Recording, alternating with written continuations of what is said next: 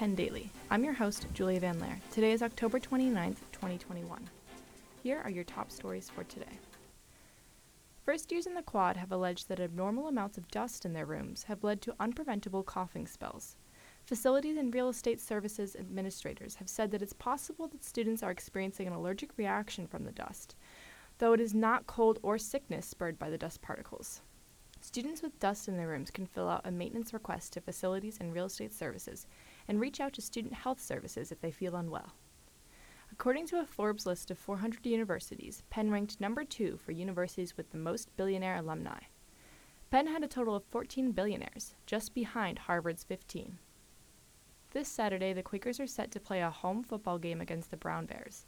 The Quakers have yet to win a game against another Ivy League school. Our top story for this week is flooding in Harnwell College House that displaced 20 residents last Wednesday.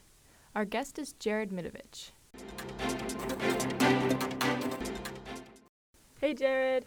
Hey, Julia. How are you doing? Good, how are you? I'm doing great. Can you start by telling me about the evacuation last Wednesday? Yeah, of course. So basically around, I think it was 3:15 a.m. last Wednesday, an alarm went off in Harnwell, and basically everybody in the building was told to evacuate. So think about like 800 sophomores, juniors, seniors in the middle of the night, woken up by this alarm. And when 20 of them came back a couple hours later, they found a lot of flooding in their room. I think it was 27 students total whose residences were impacted by the flooding. And then can you tell me what prompted that flooding? Yeah. So from talking to Director of Residential Services, we found out that it was an activated fire sprinkler.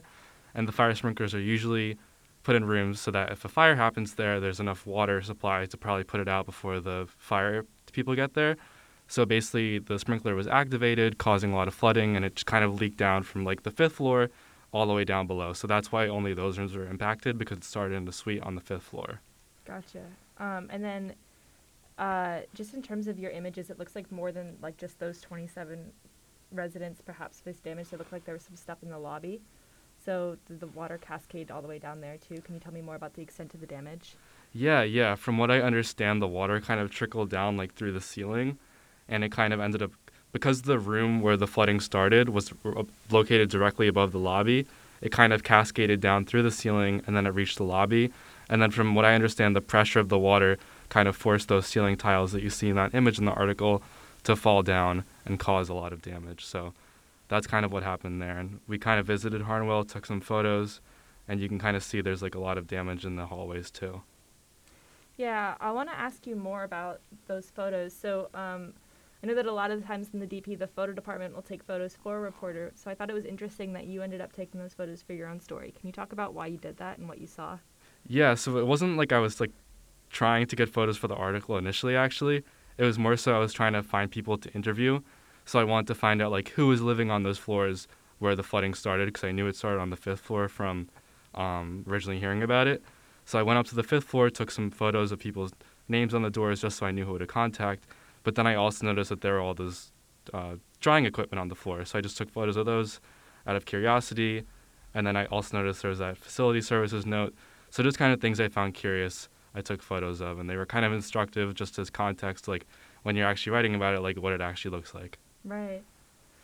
So when you were talking to the displaced residents, when I first heard about it, I heard about like people being displaced and their things being destroyed, and obviously you wrote about that in your story. Mm-hmm. Can you give me a sense of like what people are feeling, where they're living, how that's been? Yeah. A lot of the people naturally express surprise by what happened. You don't really expect your dorm to flood in the middle of the night, but a lot of students also tell me that they were grateful that either the damage wasn't worse and that they were able to be staying in a hotel while their rooms are dried. Some residents did experience damage to their personal belongings or the university-provided furniture, so they're probably going to be reaching out to, I think they were told to reach out to the insurance department just to make sure that they can get any reimbursement claims addressed. So there were definitely some varying levels of damage depending on where their rooms were, but overall people were grateful that it wasn't any worse. Right. So in terms of the flooding, what do we know about when they'll be able to go back into their rooms? What has to be done before they're able to? Yeah. So according to one of the administrators I spoke to, it should take around a week for most of the rooms to finish drying. And they told me that that's like their main criteria for admitting students back into the room. So, like, say they still need to replace the trimming on the walls, they'll still let the students back in as long as the room is dry, and then eventually they'll get back to doing the rest of the restoration work. So their main priority is making sure the rooms are dry, from what I've been told. So that'll take around a week. Gotcha. So I know that you said that you're a freshman. Mm-hmm. So I was wondering why you decided to take on this story, or why you were assigned this story specifically, considering that like you don't live in Harnwell. Like, what's your connection to this story? I don't have too much of a connection to the story, but I did see in the Pitches channel on Slack that someone mentioned the Harnwell flooding, and I kept hearing about it from like just random people I encountered, and they were talking about like, oh, did you hear about the flooding in Harnwell last night? Did you hear about that? I'm like, I wonder like what caused that, like how many people were affected. So I guess it was just kind of like I was curious about it, and then I kind of pitched it to my editor, and we were able to work on the story over the weekend. So yeah, that's kind of how the story originated. Gotcha. I think it's super cool that you're able to break such an interesting story as a freshman without too many connections, just right there. So, okay, is there anything that we didn't talk about that you saw when you walked through the building that you want to talk about, or anything that when you discussed it with the residents, that you thought was notable? Anything that we haven't talked about? Not particularly. I definitely noticed walking around that there was just like a lot going on. Like I saw people coming out of the elevators, workers, and the noise isn't captured in the image, but it was super loud when I was taking those photos because the drying equipment's just been going day after day. And then also some of the residents' belongings were located on the floors of the hallway that they probably brought out of the flooded rooms.